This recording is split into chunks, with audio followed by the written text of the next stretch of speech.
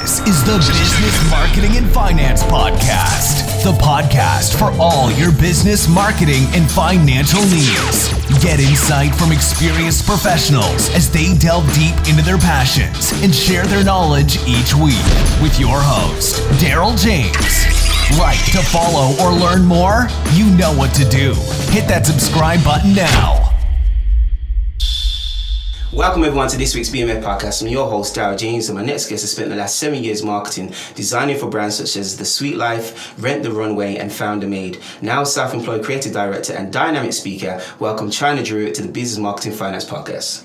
Hi Daryl, how are you doing? I'm great, thanks. Great to have you on the show as well. Now China, can you tell us a bit about your journey, what it was like growing up, and how you made a turning point to being the woman who you are today? Wow, what a big question. Straight away. Yeah, so I was super academic when I was younger. I was a A-star student all around the block. And then, so my one goal in life was to just go to university and be the first person in my extended family to do so. Sure. So I went to university to study philosophy. And I loved the English language and anything to do with writing and just deep study, ancient Greek, things like that.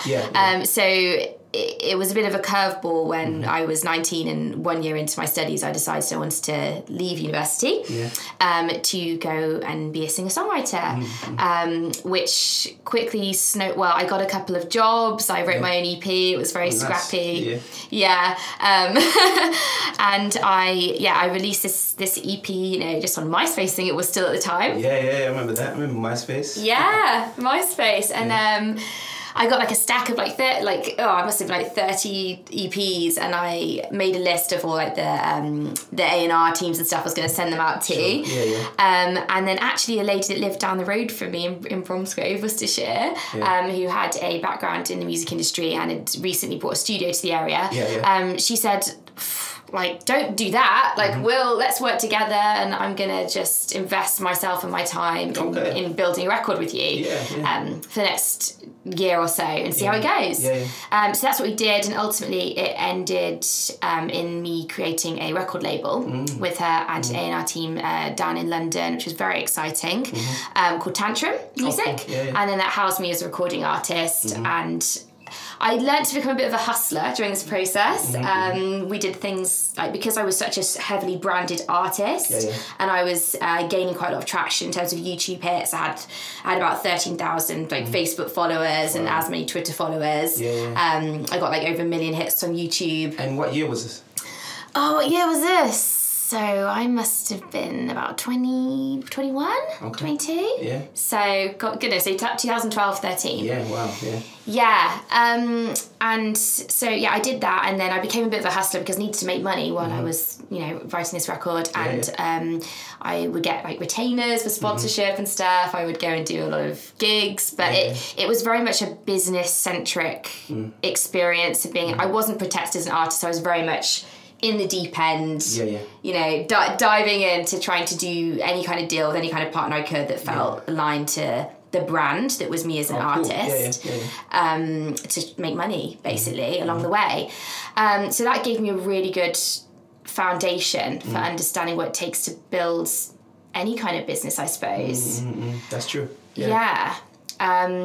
And it all went Pete Tong for various reasons, which are actually pretty ugly, terrible reasons, but story for another day. But the music industry is an interesting one. So I quit all of that. I moved to London. I got a job as a intern for a digital creative agency that basically hired me out of 200 other candidates on the basis that I had pink hair and I had over 1 million YouTube hits, and so I must know social media. So they brought me in, and I guess I blagged it really because I was just I've never really had any fear when it comes to asking for things. That's good. So I didn't have any problem with just selling my car and going down and sleeping on sofas in London and being a club promoter, and then being I know I'm going to get a job, no problem, and just again dived in deep when I got the job. And then 6 months into that, they offered me a full-time role at the agency, which to me, because I'd been so the last 2 years have been so rock and roll in so many ways, and I've been entrepreneurial and resourceful. It felt really static, and it felt claustrophobic, the idea of working for somebody else full time and having this routine and not being in high states of alert, continually panicking about when my next income stream's coming from. So I actually turned that down. It coincided with a second job opportunity in New York. So I felt more for me, if I'm turning this stuff down, it really put a fire in my belly to be an entrepreneur. So I moved back home to Bromsgrove, in with my parents. I remember there was one very dramatic moment. So I went freelance straight away. Sorry, just to backtrack. As a graphic designer, as those are the skills I'd acquired at the agency in London. And I remember there was one moment I lost my hard drive. I know what that's like. And it didn't just feel like losing my hard drive, it felt like my whole life had gone when I lost my hard drive. And I remember I was at home, I felt like a loser because I felt like I'd said no to all these amazing things. I folded the record label, I turned down my dream job that other people would have killed for, you know? And I thought, God, I'm so ungrateful for not wanting any of these things that other people would just absolutely love to have. I was feeling very ungrateful and sorry for myself. I think I was about 24 at this point.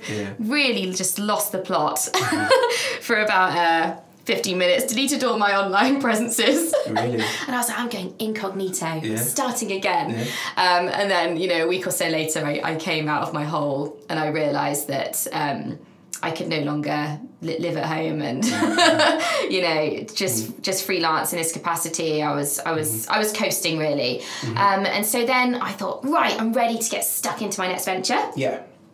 Started a t-shirt company. Oh, nice. Called Girl Bait, which on reflection was a terrible name to call this brand because it sounded like jail bait. And it just set that trigger off of people's minds. I mean, my idea was it's just an alluring girl empowering brand and What was your model, your business model with the t-shirt brand? Did you print in-house or did you have a third party print for you? Was it set up a website, or how did you make it happen? So I'm just going to backpedal slightly because when I first went freelance, my first client was a swimwear technology company. And so I was very, very much involved in the project management side of sourcing all of the materials for the product as it was going to be launched later that year. So that got me really interested in procurement. And so that then I think directly led into me feeling confident enough to start a clothing brand. Comboed with my experience as being a graphic designer and knowing that I could make really cool prints for the shirts and I had something to say, so I was like triple threat. Got the whole thing. So the business was it was just me. I sourced all of I sourced the cheapest shirts I could. It was very simple. It was just t-shirts to begin with. And then I did all the printing myself and sent them off to be screen printed by the same company that also provided the shirt. So it was very much a very basic, anybody can do that online, but finding the right amount of shirts for the right price point is obviously the skill that's of the right quality and producing enough prints that people want. So I started out with 4 different prints. I bought a roller banner home studio situation so I could make it look professional, shoot all the shots at home. And then I what did I do for distribution? I think I had very much the Sophia Amoruso model in my head. She's the founder of Girl Boss. But previously she started the clothing brand Nasty Girl. You know about them? So Nasty Girl back in the day, there was a massive cult hit with anybody that wanted to start a clothing brand. It was the one because she started on eBay and it was all selling vintage and she was very creative and put looks together and she was just a marketing phenomenon. It was like a real unicorn moment in terms of the world of a girl that's got nothing, who's just her parents, nobody thinks she's going to do do anything, and then she goes out into the world and just absolutely slays it and builds a multi-million-dollar clothing company out of her own mind. And so I had that in the forefront of my own mind as well. So I put out these 4 designs. In my younger years, I've always been a massive perfectionist, and it's something I've struggled with hugely. So I built out this huge distribution model, like a timeline of what item was going to be released when, and I basically did everything except the most fundamental thing, which was actually testing the garments in the marketplace and seeing if anybody wanted them, or if there's even a demand for that kind of thing. And it was a combo of me not doing the fundamentals of marketing the product correctly, and then also a case of me losing interest because I was visionary with my mind all over the place. Again, still born in a China shop, wanting to just make things happen now, and losing interest and wanting to move on to the next idea. And then also having this deep rooted feeling of failure because I'd said no to things up to now, and I didn't feel like deserving of seeing something through or showing the stamina or persistence to see the business through. So basically it lost legs because I lost legs. And so I quit with that. The Girlbait name, it actually really put a sour taste in my mouth about the clothing brand in general.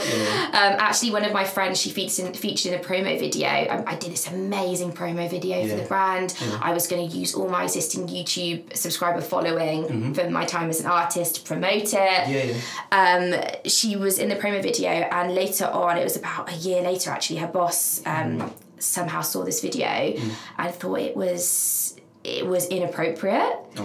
This was like very early on into like the girl empowerment movement when women were really, I mean, it sounds crazy, but even just 5 years ago, like the way women are so, not aggressive, but very progressive now with the way they are about their femininity and being much more like body image aware and talking more openly about feminism. That's a new thing.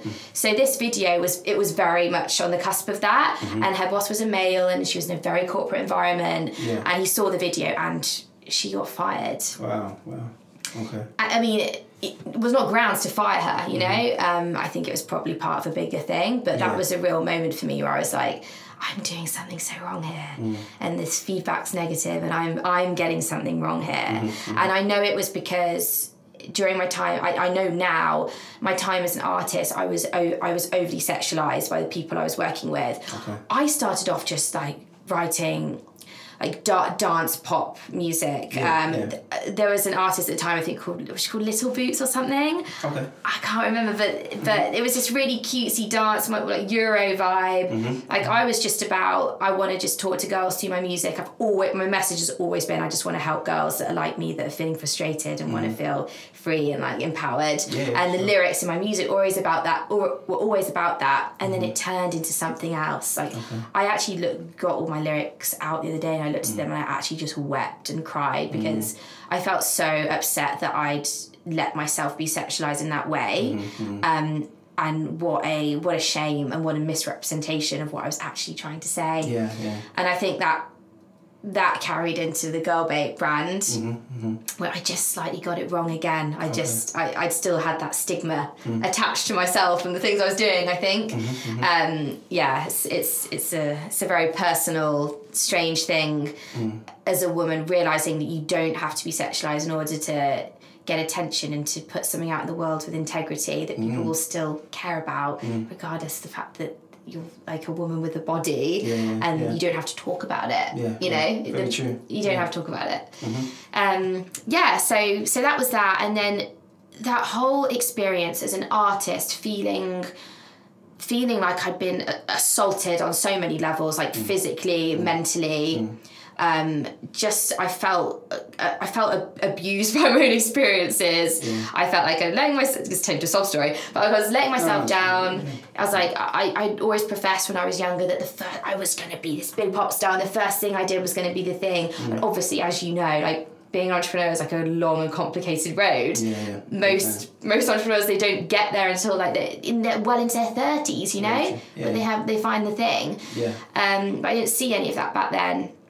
So with this fire in my belly about all of my experiences, and knowing that I now had this deep sense of anxiety and stress and not knowing who I was or what I wanted to be, and bear in mind at this point I'm like 25 and all my friends are stable as hell, and I'm like the least stable person I know. I haven't got the home, I haven't, like they say you need 3 things to feel happy, right? Okay, go on. What are you going to say? Go on. No, you go ahead.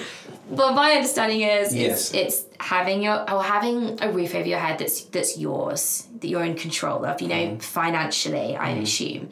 Having the partner, and then having the career that you're satisfied by.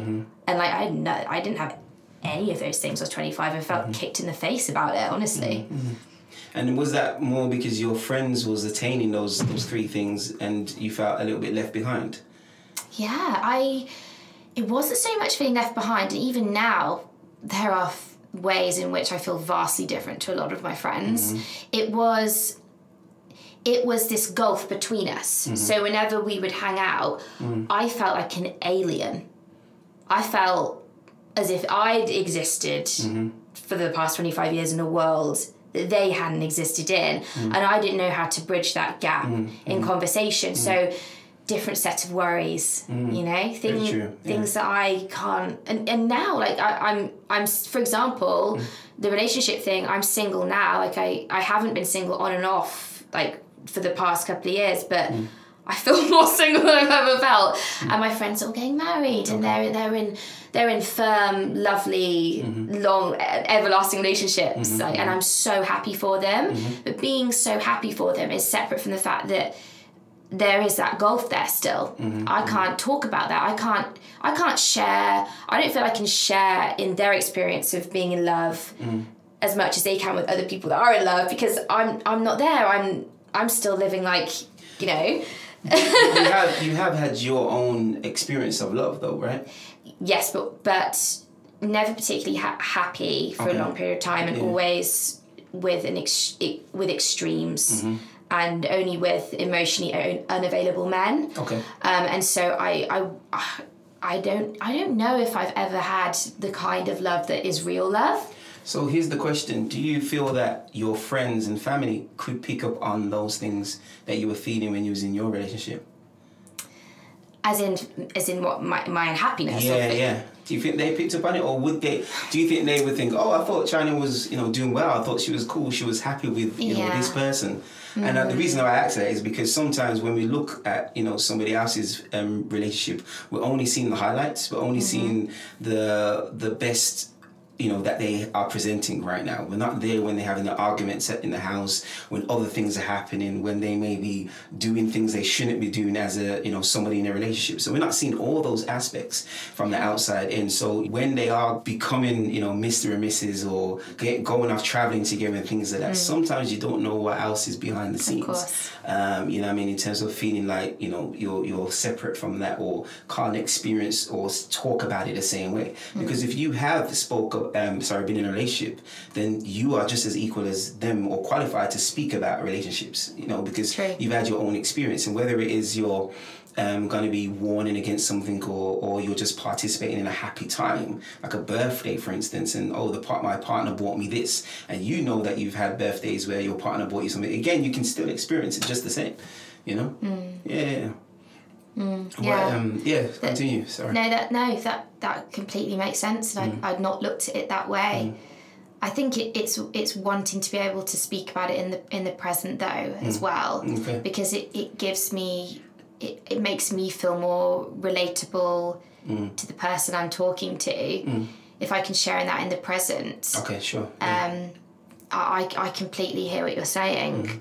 For me, it's not just been the relationship thing. At least it wasn't at this point in my life when I was 25 or however old I was. It's all blurred now. It was the combo of going back to, what on earth am I doing? I'm about to start my millionth weird business. That's not been particularly tested, but it's just on a whim.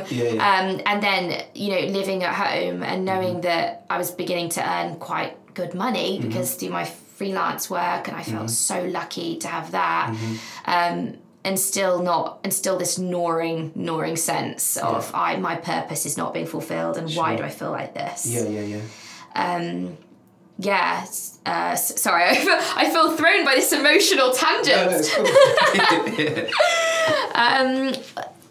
So what underpinned all of that of feeling so fragile and floating around in the ether was again, I want to help women, and I want young women especially to preventatively be very self-aware every single day of their lives of how they're feeling and how to stop those feelings escalating into a mental health issue. So for me, it did. Like I became chronically ill with anxiety. Like I was. So about this time, when I started this next business that I'll mention, I got into a terrible relationship. I know now it's because I was in such a bad place that I attracted that relationship.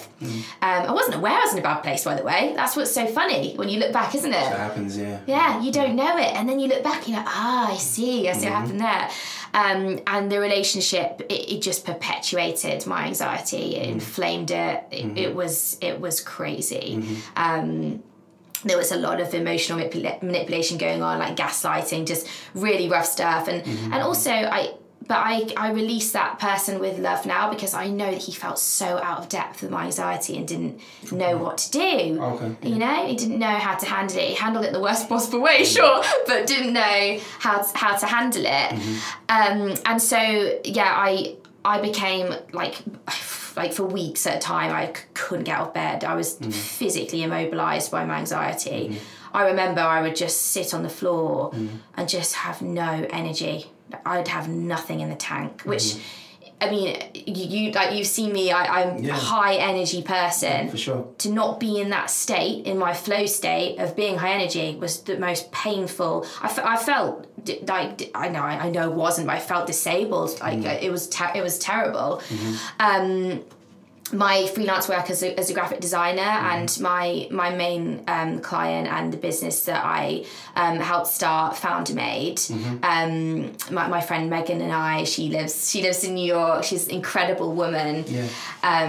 She's from Silicon Valley, and she's a machine. And she took me under her wing and said to me, I believe in you as a graphic designer, and I want you to come work for Founder Made. It's a summit series in the States, and I built out the whole brand. Like I made it look like this super next level, next gen entrepreneur summit, which is what it is, in order to attract all these cool brands to our show. And did you meet her here, or did you meet her when you was traveling in the States?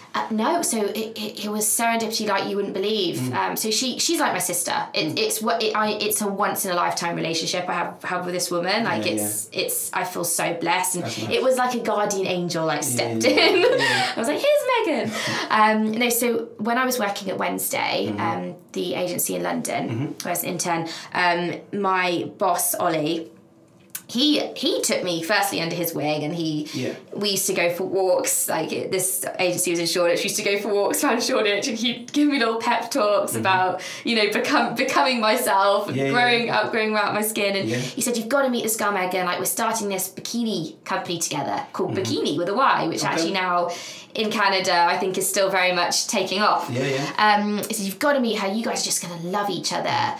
I just know. And so Megan and I worked together on this swimwear technology brand. And so when I moved back to Bromsgrove from London, we were still working on this together. And then she got me my first proper client gig for a conference called Fashion Tech Forum, which is now a huge conference. This was the first one. It's absolutely superb. Like the format is amazing. They get all these fashion thought leaders together, put them on a stage. They bring together like the best, fashionistas, I don't know, in the city. And she got me that first job, and I remember she fought for me to be flown out for the event to New York. It's my first trip to New York. I was like, oh my God, it's amazing. And so he flew me out, they put me in a nice hotel. And then I remember I went to Fashion Tech Forum, which is the show I was working, which they flew me out for. And I saw Megan at the bar. I thought, that must be Megan, because we'd only spoken on the phone. I'd not even seen her face properly. But I recognised her from photos or whatever. And so I went up to her. She didn't recognise me at first, I remember. And then she did, and her face lit up. And it was just, from there on in, instant. Like, she took me to Bergdorf Goodman's for a fancy brunch, and told me about how I think she was in business school at the time. She must have been early 30s. She's late 30s now. And said, I'm going to start. What am I going to do? I'm doing this now, but I want to start a massive business. And then Founder Made came to be literally a month or so after that initial meeting.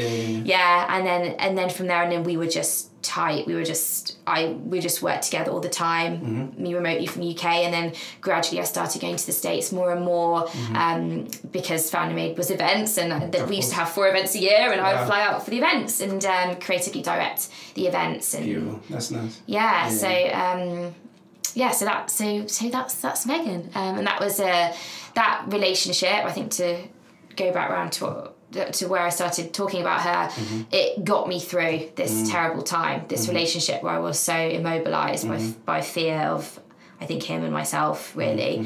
And it got me through, and it enabled me to just keep a little spark of confidence going the whole time. Sure. And she was like, I believe in you, like, you know, it was so she held me up when I couldn't hold myself up. And was it around this time where you started Girl Therapy? So it was around this time I started Kid Life, it was called. 2 words, Kid Life. Kid Life was wellbeing workshops for children in schools aged 11 to 18. Oh, cool. I just knew I wanted to get stuck into helping young people, and I didn't want to get too precious about it being girls at this point. I just wanted to help kids preventatively handle their self-care and their daily lives. And also, again, this is going back, you know, even like 4 years ago, which I guess is what this was. Parents are just so uneducated through no fault of their own about how to handle, you know, a generation of children facing this epidemic of stress. I did a ton of like feedback circles and like workshops with parents who just were in deep with problems with their kids and they didn't know how to help them. You know, like girls as young as 5 worrying about their weight, and boys showing extreme signs of anger, which was actually just stress because they felt under such pressure at school. Just a plethora of really sinister, awful things that are generational, and of course the parents aren't equipped to deal with it. So my opinion was, I don't know if equipping parents with the tools is the best thing when a child is like a preteen teen. I think give the child the tools themselves so that they can.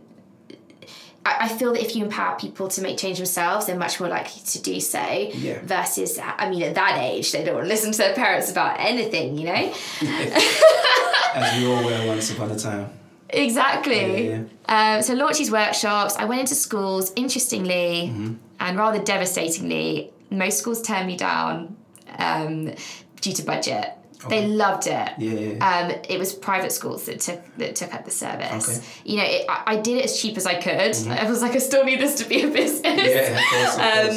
And then not private schools that were interested, they wanted primary school children to receive the workshop and not the older kids, which for me was sobering in all the wrong ways, because I wanted to help children that were A, old enough to help themselves, and B, were at that critical moment in time. Of course. You know, where things could go one way or the other. Very true. Primary school children have a different set of problems, and it was a different need, and I didn't feel that was. It didn't sit right with me. I didn't feel like I was a girl for the job. So that business actually went well, but then because I'm crazy and impulsive, I spent like $2,000 on a booth at an expo. This was my first big mess up. Financial mess up. More to come. Hey, it happens to everybody in business. Oh my goodness, yeah. Spent tons of money on this booth. I was so buzzed for it. My mum was like to me, China, have you like checked that, you know, the people that are going to the show are decision makers? Are you going to actually see business from this? You're going to sell workshops? I was like, yeah, it's going to be great. You know, living the dream. Yeah, delusional. So my booth looked great. It was amazing. I realised a day into the show, because it was like a 3-day show or something, everybody there was primary school teachers. And it was just... Do you know what, though? I was like, bring it on, not phased. For me, money has only ever been something that just serves purpose. I don't care. Yeah, it's a tool. Yeah. And I was like, so what? I'll get more money. Yeah. Money's fluid, of course. Yeah. Exactly. I've never been precious about money, and probably too relaxed about it. I was very glad when I learned about how to do a cash flow sheet, the financial forecast, basic skills, but needed. So Kid Life fizzled out because I just couldn't get the funding from schools. I hammered the phones. I cold called all day long. And it just reached a point about like 9 months in where I just couldn't sustain it. Like the effort I was putting in versus the gain was not there. And so Kid Life then moved, I remanifested it into a company called Well Jelly. Okay. Which was actually, it was going to be a monthly subscription box, a well-being subscription box for kids, and it contained all the like fun products and tools they needed to run a daily 6-step program from breakfast through to going to sleep. Very small, but just key things they could do in their day that would take like 60 minutes due to 5 minutes, just to calm them down and make them feel better, that cumulatively over time would have a dramatic effect on their well-being. You know, eating the right food, like getting enough sleep, like taking a break without a device, like things like that. That did not that lasted about a year, and what happened was I run myself into the ground with being in strategy mode instead of execution mode. I launched it when I was at a incubator called Entrepreneurial Spark, which is now actually at NatWest. NatWest have a incubator program which has a load of amazing businesses in it. And so I did a load of testing, endless feedback groups with parents, and I just basically ran myself into the ground with disinterest again because I was paralysed by my need to build all these perfect systems and create this business model that had to be flawless before I actually went and did anything about it and actually figured out if I could make a first sale. I've been there for sure. Have you? Yeah, for sure. Yeah. That's interesting. Okay, so you mentioned a lot about your... Actually, no, continue about girl therapy, sorry. I was going to move on to the next question, but carry on. I'm so close to the girl therapy. We're getting there now. So actually, the Well Jelly subscription box idea flopped. But then I was like, you know what I'm going to do? I'm going to launch massive 1,000-person attended event, because I've been working in events for FounderMade for this point for 5 years or whatever, and I'm like, I'm going to launch a massive event in London. It's going to be a next gen wellness summit for kids, right? Everyone's going to show up. I had thousands of gift box donations donated to my parents' house. I've got all these cool wellbeing products. I booked 30 booths with vendors. I booked 30 speakers. One girl's flying in. I had Tiffany, whatever her name, from Made in Chelsea. There was so much buzz. I was going down to London every weekend to meet all these big influencers and book this summit. It was going to be the coolest show. So I put together this amazing event. I forgot to sell any tickets. It was like, you know that Fire documentary at Netflix? Oh yeah. Fire Festival.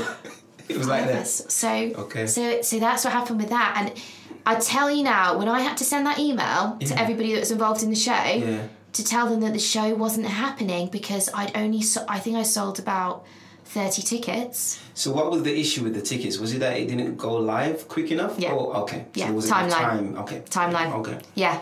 I was out there on Oxford Street flyering. I was the weekend before, flying around. I can put bums on seats for this.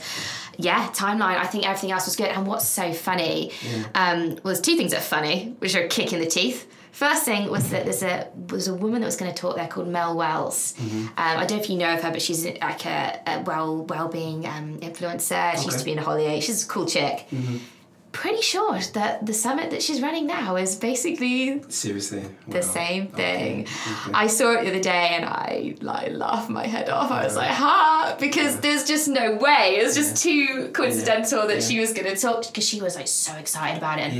Anyway, great. I take that as a compliment. No worries. Wasn't for me. The other thing that was a massive kick in the teeth was I signed a contract with a venue that made me liable $5 grand. Wow. And when you're a struggling entrepreneur, $5 grand is oh my God.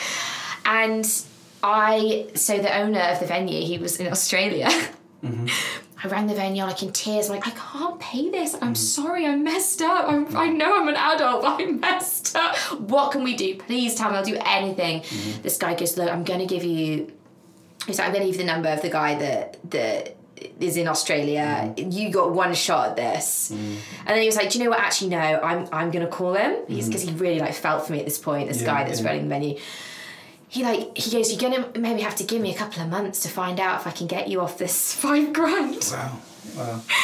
Literally, it was pretty much 8 weeks to start. Like, I'm like holding my breath this whole time. I felt my whole life was on hold because of this 5K. And I already felt humiliated and like rock bottom because it plummeted so badly. He like rings me up and he goes, yeah, do you know what? We're going to let you off this $5,000. And I just like sobbed down the phone. I was like, there is an angel, like, thank you, like, I owe you big for this and whatever I can do. And it was like this weird karmic boomerang had come back around and like restored my faith in humanity and myself and everything. So I went from being rock bottom with Wild Jelly. That must have been about, I'm losing timeline of everything, about 4 years ago now. And then I was like, right, back to the plan, back to helping people, back to helping women with well-being and wellness and health and the whole picture from a very personal need, of course. And then I started Girl Therapy about a year ago. It started as intimate women's only group therapy sessions. Actually started, the first one's at Alpha Works. Oh, cool. We're here now, which is this really cool office space in Birmingham. And it basically was as simple as I had 10 women in a room, glowing orb. You would take turns in holding the orb and sharing laying out your problems on the table. From the first session, we had a woman in there whose best friend wanted to kill herself and she didn't know what to do. Another girl was suicidal. Another girl, her dad had disowned her. But then the beauty of this circle was that there were extreme things like that happening, but also women in there that just felt insecure on like a very, like, it's not a surface level, but felt insecure about things that they felt were menial. But this circle creates a shared space where no problem is too big or too small to be shared and talked about. And I knew I'd struck something. I couldn't like sustain it. I had so much demand for these group therapy sessions, and I couldn't afford to hire anybody to help me with it. I ran myself into the ground with it, so I was like, I'm going to take this back to community first. So for the last year, since initially launching those group therapy sessions, I have built a community of around 1,000 women who are interested in self-care and well-being and the self-love movement, specifically based in Birmingham. Millennial, 20, 30 something year old women who follow my daily WhatsApp texting service. And it's a daily text that you get at 8 a.m. and 8 p.m. I call it a daily self-love pep talk, and it's explicit. There's a lot of, it's just like an emotional throw, like a wonderful mini message you get every day that's like a virtual best friend on your shoulder, telling you to lift yourself up and get on with the day, and you can do it. And we cover all kinds of topics from like, you know, how you feel at different times of the month because of your cycle versus like your boyfriend's just left you, your girlfriend's just left you, you know, life's hard because you're sick of seeing everyone on Instagram, so we cover all, you know, modern day stuff as well. And is it just yourself that pulse in terms of from a admin point of view, or do the members actually interact with each other? And like, for instance, somebody just broke up with their boyfriend, do other members share their story and say, well, don't worry, in a year it'll be fine, in 2 months you'll feel great? And do everybody else engage as well? So it's a very, very good question because that the community is missing that component right now, and I would love nothing more than to put everybody in a moderated group chat in which they could do that. The issue with it is it requires exactly that, a lot of moderation, and because content is so sensitive and people would lose their, can I say this word right, anonymity? Is that the right word? I think so, yeah. I believe so. They would not be anonymous anymore, say it that way. It's very delicate, and it would be a massive time suck for me right now, and I'd want to do it right. I mean, I don't know if you've ever joined a Facebook group where you see how people really go to town in the comment sections. Oh yeah. And every single part of it has to be moderated and screened and checked, and I'm just not ready to do that yet, but it is something I want to do in the future. Yeah. And just to slightly move away from the kind of history side of things for yourself. Really have talked your ear off, Daryl. No, it's good. No, it's very good. It's very informative, and it allows me and my audience to see China Druitt, in fullness. I'm going to ask you a little bit more about your current role at the moment. So, can you tell us a bit more about your current role at your company that you started, the graphic design business that you have? Oh, okay. So as in my bread and butter, so to speak. Yeah. Okay, got it. Sure. Yes. So FounderMade, and I'm going to call FounderMade a client, have been my main clients in terms of my graphic design services for the past 5 years. And I also work with other clients, mainly. Well, I prefer to work with lifestyle brands. If they're a lifestyle well-being brand, all the better, because I love working with brands that make me feel inspired. Yeah. I recently worked, so I did one of my highlights working that I've worked with Kristen Sudeikis. She's Jason Sudeikis' sister, the actor. Amazing woman. She's a choreographer. She does loads of philanthropic work in New York. Goes to all these different communities where children don't have access to dance, and she creates these amazing dance experiences. She's like a real mover and shaker in the dance world. So I built her website. I've worked with her on her new project Forward Space, which is now a boutique dance studio based out of New York. I did Rent the Runway. I love doing presentations and pitch decks. I love knowing the ins and outs of people's business models and then building out decks that are going to help them secure partnerships, investments. I just love seeing how that brand story comes together. It's my favourite thing to do, honestly, is to create presentations like that. Oh, nice. Often clients will come to me with the bare bones of what they want in their critical 10 slide deck, and it's just words, and then I bring it to life, Excellent. So it's actually interesting. A lot of the work I do that I prefer to do is confidential because it's sensitive information for brands or their financials and stuff. So I love to work with creative brands, and I can do everything and anything, really. And do you have many people in your team, or is it solely about yourself? It's me. So it's funny you say that. I have had moments in my career where I could have maybe grown into a mini agency and brought other people in. I have a very, very specific aesthetic as a designer. It is very Marmite, clients either love it or they don't love it. But they know that going in because they see my portfolio. And so I've never got to the point where I've wanted to grow my portfolio or create an agency.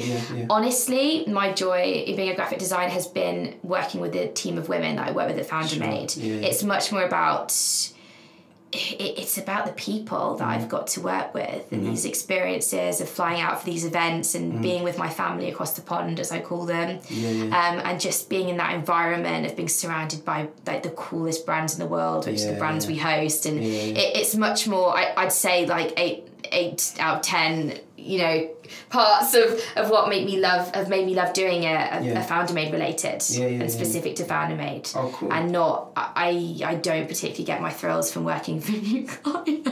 But you know what? I can understand. You have a relationship with them already, so it's already there, and it's my baby. You know them as well, and I'm personally invested. Anything FounderMade feels like I co-created that from the beginning, so it's my baby. So I care on a different level. That's cool. Now, you help fuel brands. How do you yourself build your own personal brand? Easily. Wait, hang on, when you say personal brand, what do you mean? As in China Druitt, how do you put yourself out there? How do you... I know your personality is fantastic, but in terms of, you building on China Druitt, do you have being an influence in the graphic design world? How do you build that? Well, do you know, this is going to sound really arrogant. I never have, because all my work's been referrals. Good. And I'm pretty cute about that. Good. I ask clients for referrals. I'm not shy, as you can tell. And where do you post these referrals? Is it LinkedIn or your own website or Facebook group, or where do you post these reviews and referrals? Yeah, I did have a website, and then I stopped paying for it. I'm not selling the dream as how to run a freelance business. It's come to me like effortlessly, honestly. I had a website where I just hosted my portfolio, and my advice would be like I've just kept it super clean. I listed like the top 5 clients I've worked with, so it felt super exclusive and high end. If you want to know more about my services, get in touch. Sure. I had one absolutely anthemic standout review from Megan actually at Founder Made, and you know, a few name drops about how I'd done ads for Entrepreneur and stuff, and you know, just a really great review. And I keep it simple. I send that one to prospective clients. Sure. And then referrals themselves. I have a client, they'll just put me in on an email to a friend that they have. Yeah. And of course, like, it's the best way to get business. One and done. For real. No, it's true. Isn't it? Yeah. Now, what top 3 platforms do you think businesses should focus on in the next year, and why? Oh my goodness. Well, I keep hearing this TikTok situation is really taking off. Top 3 platforms, specific, what kind of businesses do you mean? Any type of business, a startup business, a Fortune 500 business. For marketing and exposure, you mean? Like, in just to spread the word about their services and what they do. Yeah. Oh my goodness. I'm actually really struggling to answer that question because I feel like we're on the cusp of a big change. I feel people are extremely desensitized about the platforms we have now as they are in terms of being marketed to. I think that brands need to focus on actually not so much worrying about the platform, but building incredible brand stories that drive emotion. Very true. Drive emotional connection with their customers. I work with a lot of consumer brands, and I see them all doing the same thing. They just post pictures of their products and buy this product, and it's so jarring. They would be better served to not talk about their products at all, honestly, and just to create a story that people connect with, and then right when they've got a super engaged community, then they hit them with the sell, and people already buy at that point because they're so invested in the brand. Of course, yeah. But a lot of consumer brands miss that. So in terms of platforms, I know that LinkedIn marketing done correctly is extremely powerful. It's not often talked about, but in terms of like B2B, and I think the meaning of B2B is changing because everybody's an influencer and everybody's got their own product or service or thing to sell. So I think the meaning of B2B is changing. Very true. So, you know, consumer are, you know, it's changing. Like, consumers are now becoming businesses too. And so everybody's got an agenda, and there's a way to sell to everybody as a business. You know, find out what they want and give. So B2B on LinkedIn, very powerful. If I was a new business, I'm going to do it with Girl Therapy. I would find out all the key gatekeepers out there at different businesses and find a way to work with them in order to access their communities that are consumers through LinkedIn. In terms of other platforms, Girl Therapy is all about Instagram. We're on Instagram stories, but I'd say particularly for brands, IGTV is still very much early into its takeoff and is going to be huge. Yeah. Now, that leads me on interestingly to my next question, which is, what new technology or software are you most excited about now? Technology and software. Oh my goodness. I love any tools that curate things really well for me. Likewise. So, yes. So anything that can cut the noise for me is fantastic. So I don't know if you know Product Hunt is huge. No, not ever. Yeah. That, no. So Product Hunt basically aggregates and scrapes like the most trending, coolest digital products and tools to use at the moment online. So a bit like, you know, on Google Chrome Store, you can see all the apps that you can download for your browser and your machine and whatever. Same as like the app store you have for iPhone, and you can see, and they're all rated, and you can see what the best tools are. Product Hunt does that seamlessly, really, really well. So I absolutely love Product Hunt. In terms of technology, I'm not super immersed in technology. I mean, obviously, I'm very, very scared about what's going to happen with VR. That's crazy. I see a lot of next gen VR. I see VR creeping into. So what's interesting is obviously the face of retail is changing a lot at the moment. Direct to consumer is slaying it. And the face of retail is changing. So brick and mortar stores, they are starting to use VR actually out on the streets, connected directly to apps on people's phones, to create experiences that are actually outside the physical surrounds, to get people to shop more efficiently. So I'm very excited to see how VR plays a role in retail and people's offline shopping experiences. Yeah. Did you have a mentor along this journey, or were there any books that you read that helped you in terms of, I know you had the tenacity, you had the determination, you was ready to go, but just in terms of, how did you do it all? Was it from books? Did you have a mentor? I know you said that you had, this gentleman who took you around Shoreditch and gave you little pep talks, but did you have a mentor? Yeah, so, okay, this is a multi-answerable question, sorry. Yeah.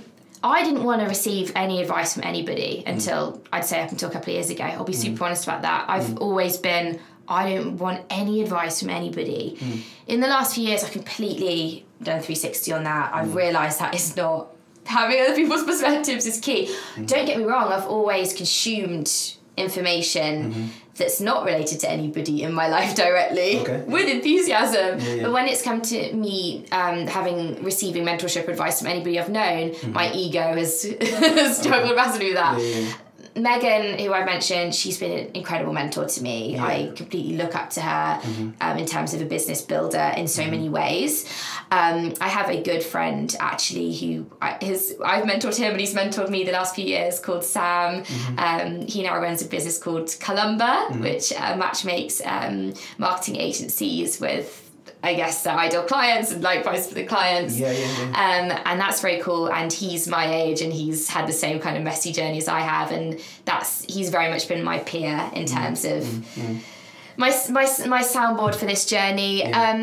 I'd say every single woman that I've ever interacted with that I care about helping and who I feel I now...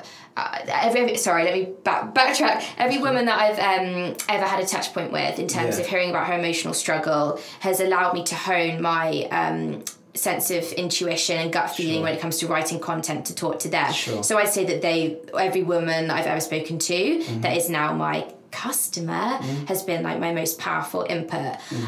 In terms of books, because I love books, there have been 2 books that have absolutely changed the game for me. Read a load of books, but these are the 2 that stand out.